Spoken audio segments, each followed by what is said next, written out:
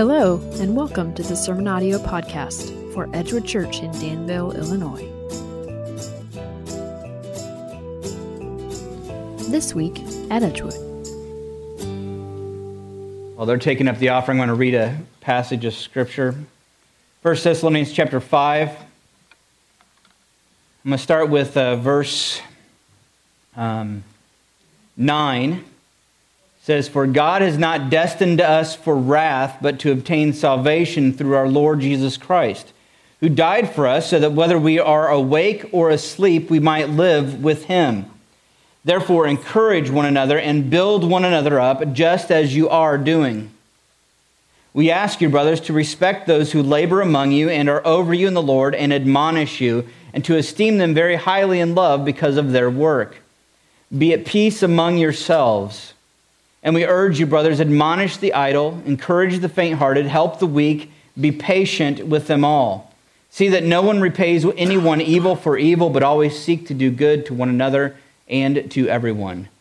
Rejoice always, pray without ceasing, give thanks in all circumstances, for this is the will of God in Christ Jesus for you. Do not quench the Spirit. Do not despise prophecies, but test everything. Hold fast what is good. Abstain from every form of evil. Now may the God of peace himself sanctify you completely, and may your whole spirit and soul and body be kept blameless at the coming of our Lord Jesus Christ. He who calls you is faithful. He will surely do it." Heavenly Father, I just thank you, God, for this day again. I thank you for your word. I thank you for what we are going to study today. I ask that, Lord, this would be preached today by the power of your Spirit, or that hearts would be ready to hear, or that my lips would speak words that are true. Pray for this miracle to happen this morning. In your name I pray. Amen. All right, well, let me take a gander around here. Let's see who else here. We always have a few extras sneak in. I'm going to start today with a kind of an intro that kind of lays the groundwork. So we're studying 1 Thessalonians chapter 5, the very end. I'm going to be just in verse 14 today, but the more I thought about it, the more I thought, before this is just not going to make sense yet. I need to lay some groundwork on something. Okay? Does that make sense? So lay a little groundwork. Okay? In this groundwork, I want to say this. When I think about how we relate to the world. You guys know what I'm talking about? The world. Everybody out there. What's going on in our world? Does everybody in the world react very well with everybody else? Not always. Some really bad stuff happens, does it not? I mean, there's all kinds of horrible things. So I thought to myself, as we get into these things, I think there's something very important I want to express to you today. I wish I had a whole bunch of time. I could take all day talking about this, but I know that, let's be honest, I don't think you'd make it. Attention spans can be short, can they not? Okay, so I'm going to try to get right to it here. First off, our interaction with the world. So I'm giving you a summary. If I say anything that you go, I need some more explanation on that, please feel free to ask me. Our interaction with the world, I think, can be summed up biblically by a statement that Jesus made. He talked about how we are to be in this world salt and light. You guys familiar with that passage? I love that passage because I think it's a great summary of how we are to be in this world. We're to be the light of the world, right? Pointing to God, pointing to Christ, pointing to the truth, specifically the truth of Jesus Christ, right? The truth of God that is found in Christ. Not just general truth, but that truth specifically. I think it also has to do with all truth to a degree, but I think it's specifically that. Revealing truth, speaking truth. So in the world, that's one of the elements of our interaction with the world. You as a Christian, if you're a child of God, that's one of the elements of your interaction in this world, is that you move your lips, right, and say things about Jesus. Okay? We're also to be salt. Salt is an enhancing, right, to the flavor, if done correctly. If not, it just makes it salty, right? But it's an enhancement to the flavor. But it's also, we don't think about it as much in our modern society, but especially for that day and age, salt was a preservative. There are many things that salt was used to preserve, and we're to be that in this world. And I think I can make an argument, and I actually would debate this I'm not normally a debater, but I'm telling you right now, off the site, when I'm not up here, I would debate this. I would debate that the good in this world stems from what we find in God. I would say, in fact, theologians call it common grace. I would even argue that many of the things that we look to today in our world, and we go, these are great things, find their roots in Christianity that's permeated the world. Okay? From schools to hospitals to orphanages. I could give you example after example throughout history building up to these ideas. It is Christianity that I believe is at the roots of those things. It's salt, good in this world, but also light, speaking the truth. So our interaction with the world, summed up, salt and light. That's how you ought to be thinking about how do I interact with this world, all the people out there, and people in here, everywhere. Number 2, our expectation from the world, what we expect to get back. Okay? Now I'm going to tell you what I think you ought to expect, and then I'm going to have you question whether or not that's actually what you do expect.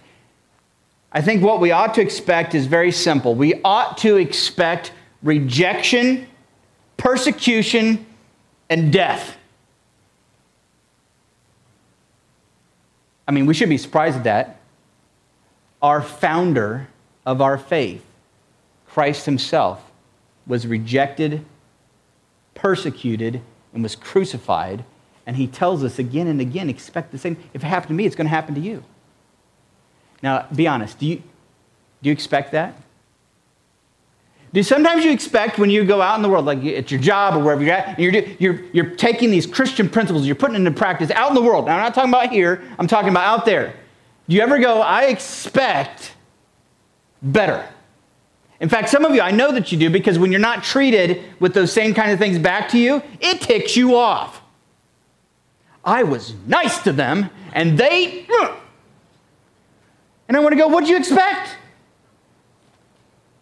Do you see the problem, maybe? Do you see why maybe I'm kind of laying this groundwork out? Because I think that maybe there might be some false expectations from us about how the world ought to react. And I'm telling you right now, you ought to expect the world to just be like persecution, rejection. They will, if given opportunity and time, the people of this world will kill you like they killed Christ. Now, many of them are very civilized and they won't say that. But given enough time, it will turn to that. And it does throughout our globe, does it not? Are there not examples of that all throughout our globe? I mean, people have a natural propensity to go that way anyway. But Jesus says, expect it towards you as you seek to follow me. Okay? There's a breakdown, though, because one of the things I think that we try to do is we try to get some of those Christian principles, love your neighbor, love your enemy, do good. Do you ever find yourself trying to get those kinds of things enacted in the world? I would argue that politically speaking, on both sides of the argument, many of them that are defending what I think this, find their roots in something that they would claim to be something very much like loving your neighbor. Would you agree with that to a degree? You go, I don't think the other side is. Okay, well, you're a jerk. Be quiet. Okay? If you take some time and you listen to people, many people will go, I think this, and you go, if you stop and you go, why? Many of them that will come back to, many times, it's in their head anyway, you may disagree with them, but in their heads they're going, it's because of this thing, because I care about this, and I care about this, and I want this good thing to happen. And I think this is the way for it to happen. But I'm going to tell you right now, the world will inevitably take any of these Christian ideas and destroy them. I don't care what side it's on. I could come up with some examples today, but I don't have time. I want to get to something else. But I would argue that every Christian principle adopted by the world is doomed to failure. I'm going to say that again, because I believe it absolutely. And if you go, I don't know if I believe that, take some time to think about it. If you're still not sure, let's talk about it, because I'll tell you right now. I'm not going to argue with you, but I want to try to show you, I would love to try to show you that I believe this wholeheartedly. Every Christian principle adopted by the world is doomed to failure. This is why you personally will never see me getting on board with anybody. Okay? No movement, no organizations, nothing like that. Because there is only one movement that I absolutely believe in that I also believe will succeed. I'll put it up on the board. You ready for this movement? The kingdom of God. It's not up there yet. Don't look. I want to read it first. The movement that I'm behind is the kingdom of God displayed to the world in the church. Put that up there. It's the only movement that I think will have any true success. The kingdom of God, with all those principles, all those guiding principles that you find in the kingdom of God. Love your neighbor, love your enemy, do good, all those kinds of things that we love and we wish would be infiltrating the world. Absolutely. I want that too. The kingdom of God displayed in the world. The movement that I think is going to work is the one that is displayed to the world. Think salt and light. Through specifically, because this is the only one that Jesus says, I died for this organization of people, the church. Christ started a movement. We call it the church. Every other organization, I believe, is doomed to failure. I believe that wholeheartedly. Apart from this, you might have some that have success for a while. You might have some that you love. I'm telling you right now, I hate to be the naysayer. If it's not founded in and through the power of Christ and His Spirit, in an extension of the church, I believe it's doomed to failure. That is His organization. It's the one that will succeed. It is not, change in this world is not going to happen. Let me tell you some things that it's not going to happen by. Real change is not going to happen by, let me give you some examples. Programs. You ever find a program and you go, man, this is it? I've seen some programs I thought, like their mission statement and what they're trying to do, I'm like, that's it, nailed it. Man, if we could just get this out to these people and these people and these people, it's going to change everything. I get the enthusiasm. Doomed to failure. Matt, you're depressing me. I'm sorry. Policies or even laws do not ultimately bring about change because the hearts of people are desperately wicked. And apart from the work of Christ, through the power of the Spirit, no real change happens. Movements, organizations, slogans. And remember, I'm listing off things that are not, I believe, are not going to have lasting impact. But I'm obviously picking these because I think that me, as well as you, may have fallen into this trap of thinking that's going to do something. I'm telling you, wasted effort. Movements, organizations, slogans. I know some of you, that's what you do. Find a great statement. I do this too. I'm no judge. I'm not a judge. No judgment here. Find a great quote. You ever do this? That's a good quote. What do we do when we find a real good quote in our modern society? What do? We find a good, oh man, that's powerful. What do? Let's go on Facebook. I'm going to change the world. Because everybody does read that. It's going to go, I was wrong about all the things I thought before. I'm changing now. Does that work? I have never read a Facebook quote and went, that's it. I need to change my outlook on life. Have you? Usually it's a quote that you already agree with, and you're. In fact, some of you, if you're really honest, you post it because you got some people on your friend list. You're like, I really want them to read that one. Stick it to them. Right? Let's be honest here. I know how it works. Stick it to them. Oh, that's going to get them riled up. I can see their feathers riling up right now as I post it. Ooh. No change. Now, I'm throwing all that extra in there. That wasn't in my notes. I'm throwing all that extra in there because I want to point out, honestly, I don't think many of us really actually think that really is going to change anything. Mottos, groups, these are not really. Elected officials, nope. I don't care who it is, who gets elected. That's real change. There's one, the kingdom of God, displayed to the world through the church. Okay? That's the way it's going to happen. What does that look like? Well, let me read a couple things here. I was trying to get my thoughts collected.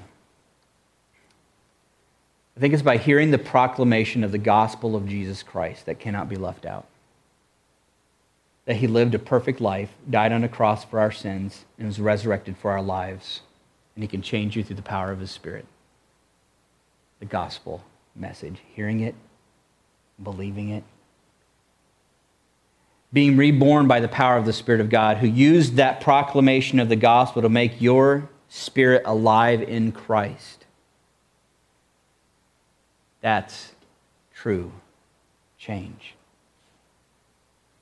Now, we're part of God's kingdom in the world. In the book of Ezekiel, now I'm going somewhere. Remember, I'm preaching out of 1 Thessalonians chapter 5. Have I gotten there yet? Don't you guys dare. I don't want to see anybody going.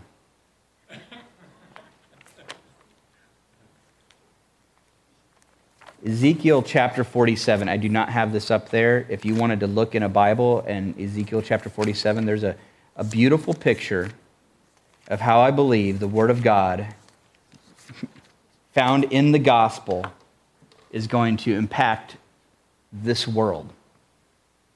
Starting with Christ. This passage in Ezekiel chapter 47 is meant to be a picture of when Christ came. Okay? Listen to the picture.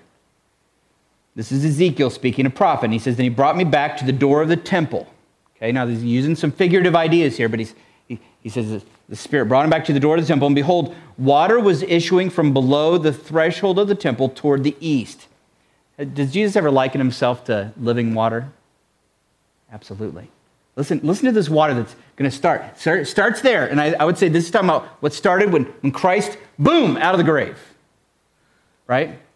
Listen to the description that Ezekiel sees here. The water was flowing down from below the south end of the threshold of the temple, south of the altar. Then he brought me out by way of the north gate and led me around to the outside of the outer gate that faces toward the east. And behold, the water was trickling out on the south side. You picture this temple, and there's this little trickle of water trickling out. Right? Going on eastward with the measuring line in his hand, the men measured 1,000 cubits, so he went out this much further, and then he led me through the water. I walked through the water, and it was ankle deep. I love this picture. Again, he measured 1,000, led me through the water, and it was knee deep. And it started off just this little trickle, and it was ankle deep. Barely anything to make you slow down, but then it's knee deep.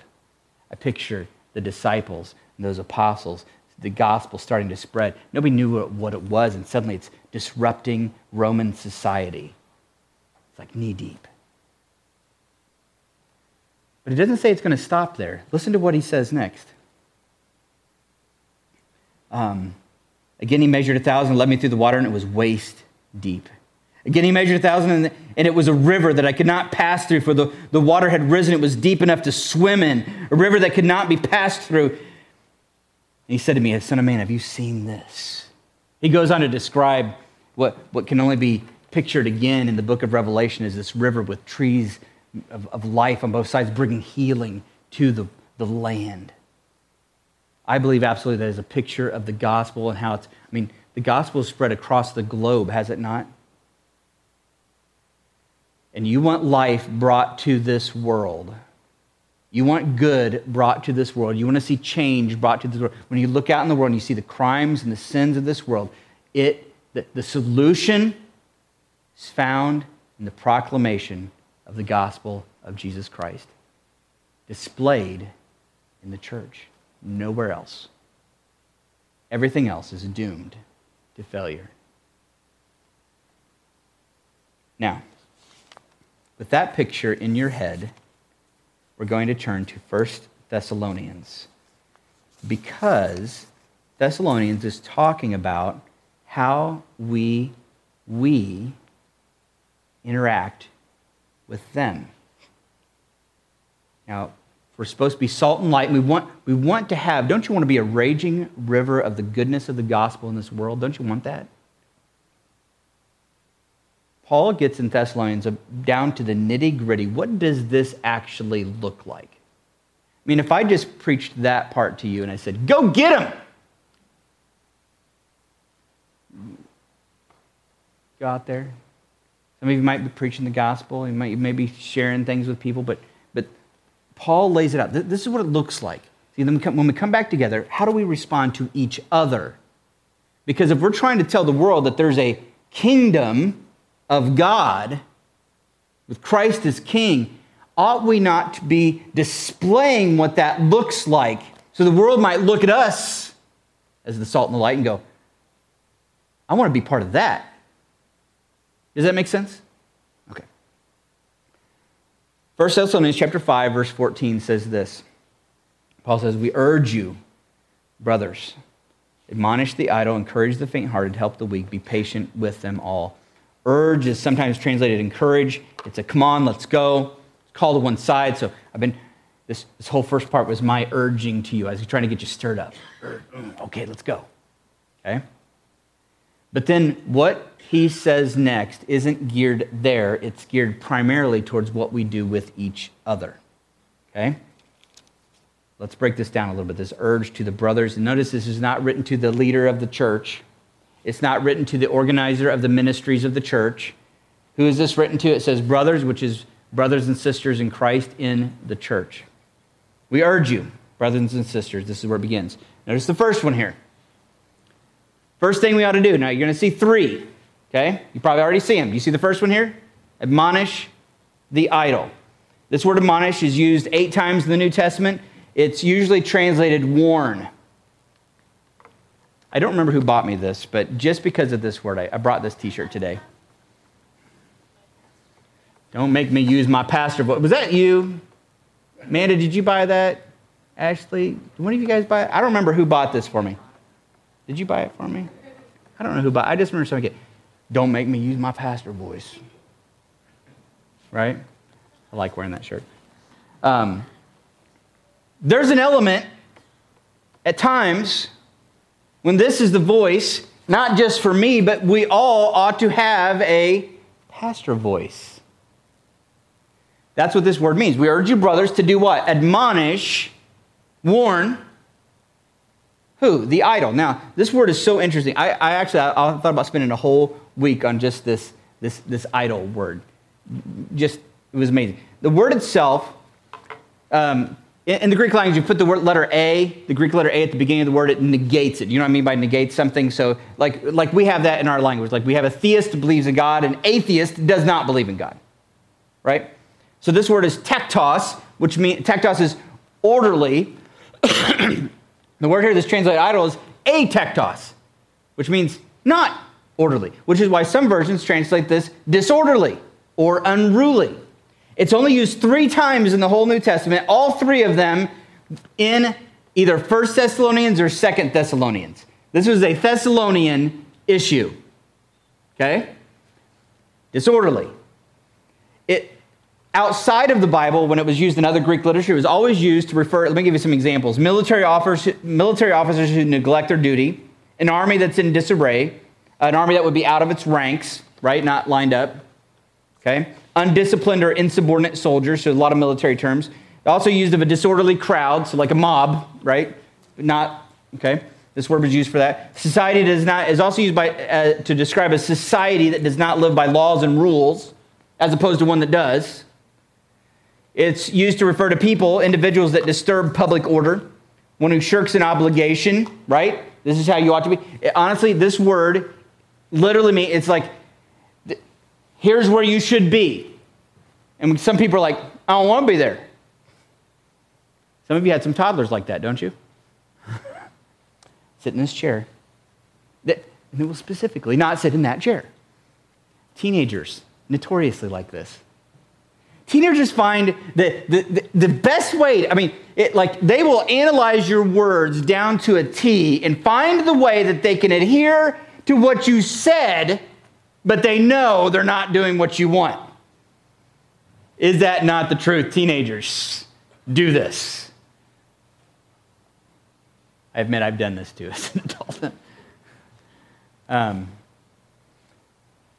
This word comes up again in 2 Thessalonians. I'll give you the example where it's used. Did I not skip ahead? I switched it to disorderly just for you. 2 Thessalonians chapter 3, and there's a whole section on this, but I just have these two verses here. For we hear that some among you walk in idleness, there's that word again, not busy at work, but busy bodies. So that's why idle isn't a great way to describe it, because it might lead you astray. These people could be super busy, but they're not busy doing what they ought to be doing. Okay? Now, such persons we command and encourage in the Lord Jesus Christ to do their work quietly. Specifically in Thessalonians, it was people who weren't actually working a job, but were super busy in the church. Ben Witherington talks about this, and he says this adverb is used not only of what some Christians are failing to do, which is work, but also what they are doing, being busybodies. Okay, so that's what this word is all about. It isn't that they're lazy in the sense that they are sitting on their duffs all day. They could be exceptionally busy. What are we to do with them? Admonition. Now, I'm going to come back to these. We're going to talk about this in a minute. Let's get through the other ones here first. I want you to remember the context of these people. Some of you are thinking about this right here, and you're going, I know some people like this at work. I better go warn them. You're not listening at all, are you? You have not listened to anything I've said. Okay. I'm not talking about changing the world through giving the world God's principles. We bring these things with ourselves. We work on these things with ourselves. That's what this is about. We work on these things with ourselves so that we're doing them. The way the world is incorporated into the right behavior is not by us telling them, do this, you heathen. That's not how it works. It's by, come see. What did Samuel preach on last week? He says, come, taste and see. And see, when people come, they see. I think another example, we tell people all the time, don't clean yourself up before you come to church. You ever had somebody, and there's a lot of people out there, you invite them to church, like, well, I'm kind of living in this situation or that situation. I don't know if I should. No, come. You got the order backwards if you think, get myself cleaned up before I come. That's not how it works. I'm sorry, Raylan. You're good. You're clean. Maybe. I don't know. She's checking. Clean her up before I hold her.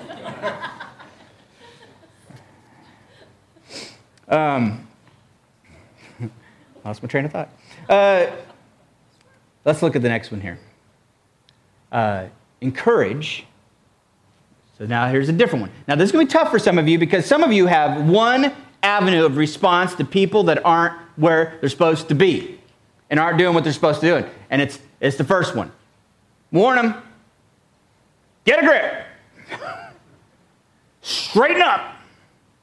Stop it. Okay? There's 3. Okay, people? There's 3. Okay. Second one, encourage the faint-hearted. We had this word, we talked about this word in 1 Thessalonians chapter 2, where I described it as entering into someone's story. Some of you may remember this. This is when we're in Covington. We were just starting to get back together, and I used Samuel as an example, and I made him come up. There's this encourage, but then there was this second one where it has this word mythos, like story, built into this word, like it's entering into someone's story. So this encourage is more than just like, come on, it's come here, I'm with you, okay? It's encourage, like help me write your story differently, okay? Let's look at this in a different way. And who are we to encourage? The word is translated here, faint-hearted. It's literally small-souled person. It's someone who is discouraged. It's used of people. Now, there's some that this is not where they're at. There's some that are very confident. I can do this. I got it. But there's some that really struggle with this. Now, I'm not going to classify. We're not going to sort everybody out. You're this kind of person. You're the unruly kind of people, so we're going to warn you every time we see you, and you're this kind of person. No, because it can be different things at different times for different people. There's people that are they're discouraged. They're defeated in spirit. And they honestly, if you stuck them to a lie detector and said, do you think you're going to be able to pull through this? They would go, I don't think so. I don't think I'm going to make it. And I love this verse because the response is different. With the one that's unruly, that's like, you're like, this is what, they know what they're supposed to do, where they're supposed to be, this is how I'm supposed to act, and they're like, don't want to, right? What do? You warn them. Get in line. Come on. But with this person, they might look, the situation might look very similar. But what they need is somebody to come along and say, man, you can do this. You can do this. As a teacher, it's always very important. This passage, the principles that are here, I've tried to let them infiltrate my mind. I'm telling you right now, with kids, knowing the difference, trying to determine where they're at is so important with these exact same things. But this passage is talking about, this is how we ought to be responding in the church, okay? In the church, how do we do this? We can take these principles out, we can use them. This is about what goes on in the church. But so I think of myself with kids. Some kids not doing what they're supposed to do, I need to say, just sit down. Honestly, that's sometimes all it is. Please, just sit down. Just sit 5 minutes. Some of them, it's not sit down, it's you can do this. I've tried, I can't do it. They don't try, and they act out in certain ways, but it's not because they're just trying to be unruly. It's they genuinely don't think they can do this. They feel like, why am I in this stupid math class? I'll never get through. Encourage the faint-hearted. These are not the same thing as the unruly, so we're going to respond differently. Now, third one here. So we're going to warn the disorderly. We're going to encourage the discouraged. The third one here, help the weak. This one was fascinating to me. This were every single one of my commentaries. I always read this passage that the weak was spiritually weak people. This word is not talking about people who are spiritually weak. It's actually talking about people that are physically weak in some area. The last one's those spiritually weak people, those discouraged people. This is talking about people who literally could have a disability. Using my illustration from school, there's some kids, they're not doing their homework because they just don't want to. There's some that go, they're not doing their homework because they don't understand it and they're just frustrated. There's some that go, I can't read, right? I can't read. I don't know how to read this. Or they're dyslexic, right? I mean, there could be issues. I've had students before that they didn't want to answer things that I did have stuff up on the board and they didn't want to answer it. I finally figured out just by watching this girl, she couldn't see. She would get her, like when she'd go to do her work, she would get her homework out and she'd look at it like she'd squint, like she couldn't see up close either. I would see her on her phone, like that close. She couldn't see. Teenage girl, didn't have glasses. And I'm like, okay, her issues are not, she's being unruly. She's just not choosing to do. I mean, can you imagine me going to that girl and saying, you know, I'm sick of you not doing your homework? Would that have accomplished anything at all? Would it have accomplished anything if I would have said, you could do this? No. Is she suddenly going to be able to go, I can see? That would be awesome. I'm not saying I wouldn't love to be able to do that. See, I can see. That'd be awesome. God hasn't given me that opportunity yet. I'm not close to it, Lord, if you ever want to. But in that case, what did I need to do? I needed to go tell one of the counselors, I don't think she can see. What did they do? Then they went, they talked to her, they pulled their parents in. Hey, we can help. We know this person that can actually help get her glasses. That's what this is talking about. What does it say? Help the weak. Are you loving this verse? I'm loving this verse. How do we react to each other? There's three distinct ways. It requires some inspection, does it not? This last word, weak, can also refer to weaknesses physically, like disabilities, but can also refer to weaknesses financially. Right? Some people, they know, I should go to church. And they wake up on Sunday morning and they go, bed is so comfy. And they choose bed over coming to church. I think I should warn them. Get your butt up and go to church. Right? Some have had a horrible week. And the thought of stepping foot in here just reminds them of how they failed God this week. Is me telling that person, get your butt up and go to church, going to help them? No. For them, it's you in Christ are forgiven. Come. God is so good. He wants you here. We want you here. We want to see you. We want to help you. What can we do to encourage you, lift you up? And some people, it's just we love you, and we miss you when you're not here. Some don't go to church because they don't have any gas money. They don't have a car. Right? Brothers and sisters in Christ that they're wanting to do what God wants them to do, but they can't. There's something keeping them from doing that. How can we do? What do we do? Do we yell at them? I don't care how far away you live. You walk yourself here.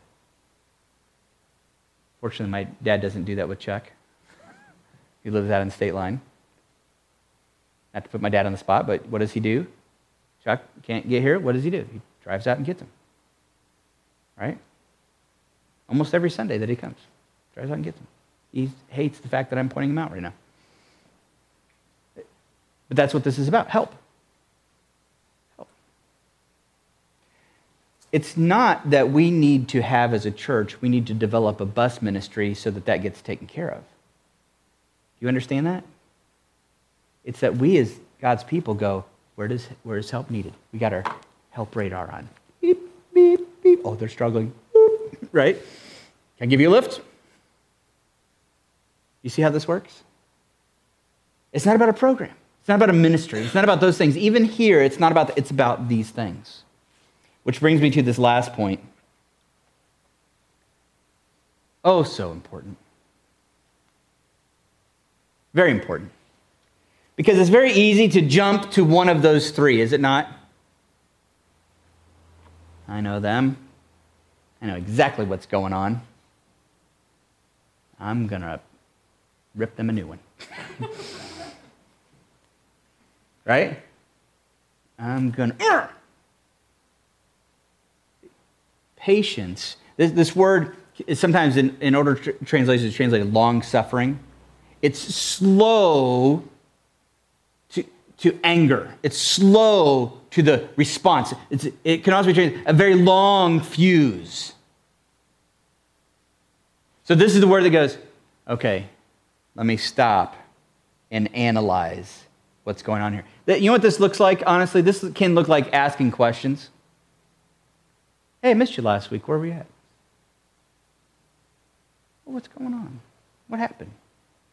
Doing some investigating.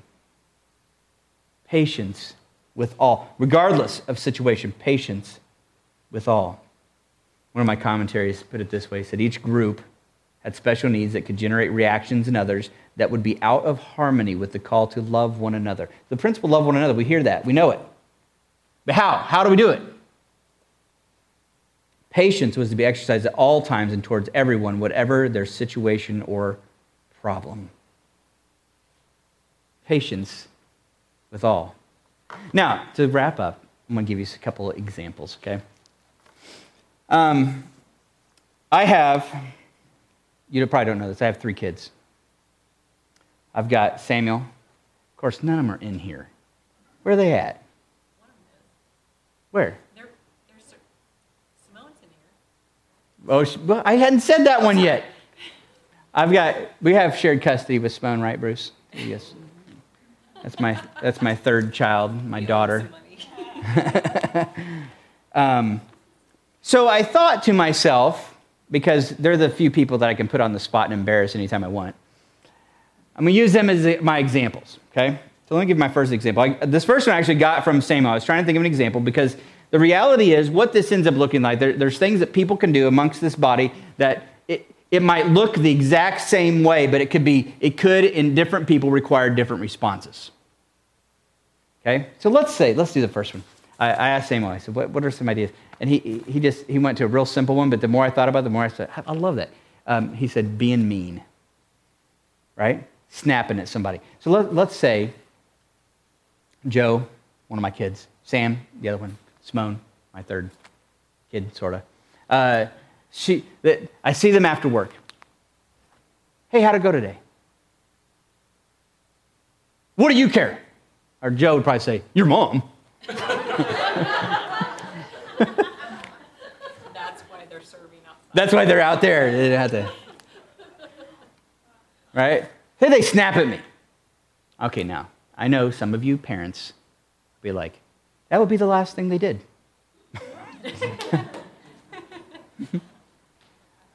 You know, you look at him and go, do you remember Tommy? No, he did that to me once. I don't remember Tommy. I know. He snapped at me, and now he's no more. Yeah, okay. But I'm going to tell you right now, in all honesty, I think that this actually really does apply to your younger brothers and sisters in Christ who we call our children, okay? Let's say with some investigation, I find out that the reason why Simone, she's never snapped at me, by the way. Let's say Simone snapped at me because she had been dealing with the people at that warehouse all day, giving her, does this ever happen, Simone? Giving you a hard time all day? Oh, just, and she just was worn down. That was, I found this interesting about that the faint-hearted. It can also talk about people who have been worn down. Like you might go to work in the morning and be like, I'm going to do everything for Jesus today. And by noon, you're like, I'm going to do everything for Jesus except for that guy because I'm going to punch him in the face.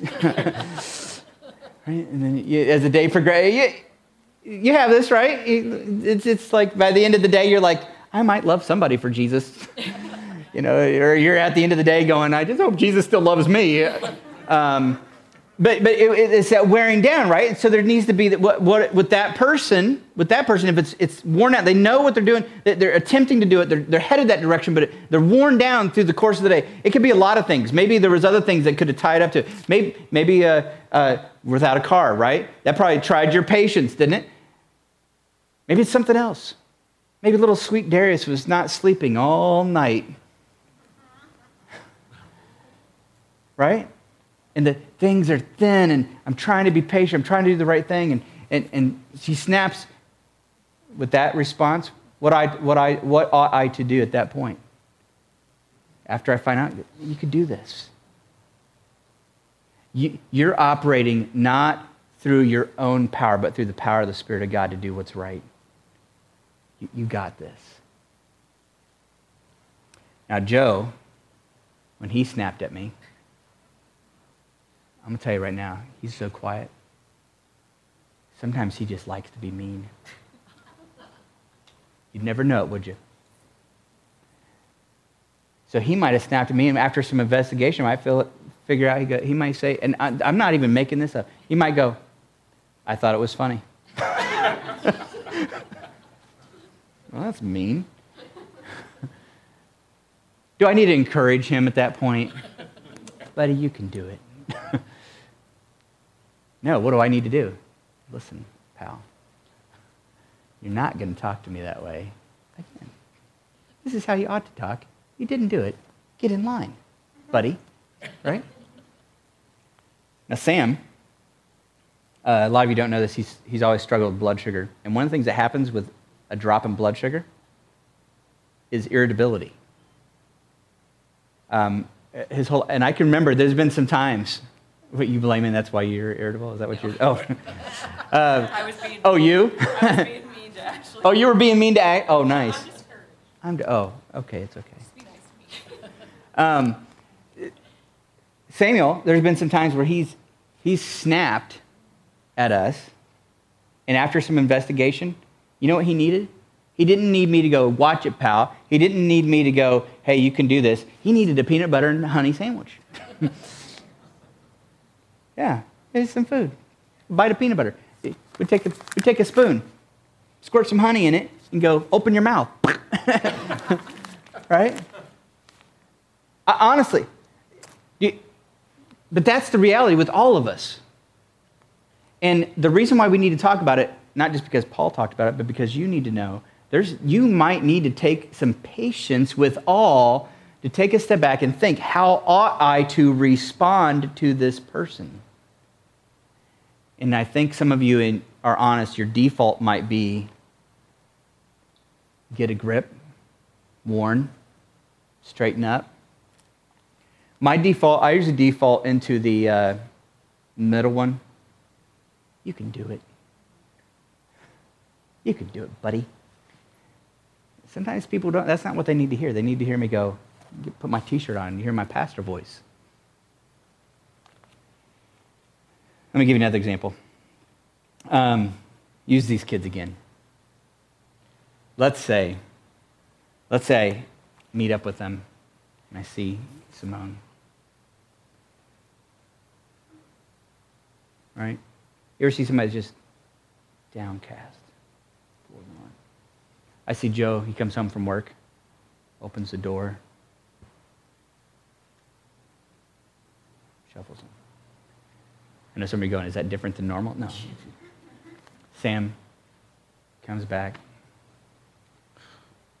right? Depressed, discouraged. You can tell it right away.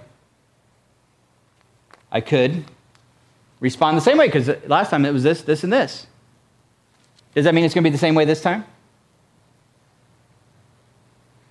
Let's say Samuel has been wallowing in self-pity all day as I start to investigate. Woe is me. Life is horrible. And all day, that dialogue with himself. Does he need you can do it, buddy? He might need put your big boy britches on. Right? That may be what he needs. I'm telling you right now, it requires some serious investigation, does it not? It's so difficult to know at surface level. You might say, I know that person. Sometimes you don't know. Let's say Joe, he's taken a gap year this year, which means he's working full-time. So he's gone from school to working full-time, the day in, day out. Go to work and out, in and out. Here I'm working, I'm home. I'm working, I'm home. You know that you guys, some of you have to think way back to when that first started, right? The day in, day out of work. You remember that? It can be a drag sometimes, can it not? I always feel like there's phases of it. Like you get a new job and you're like, yay! And then after a while you're like, this stinks. And then if you stick with it long enough, you're like, it's my life.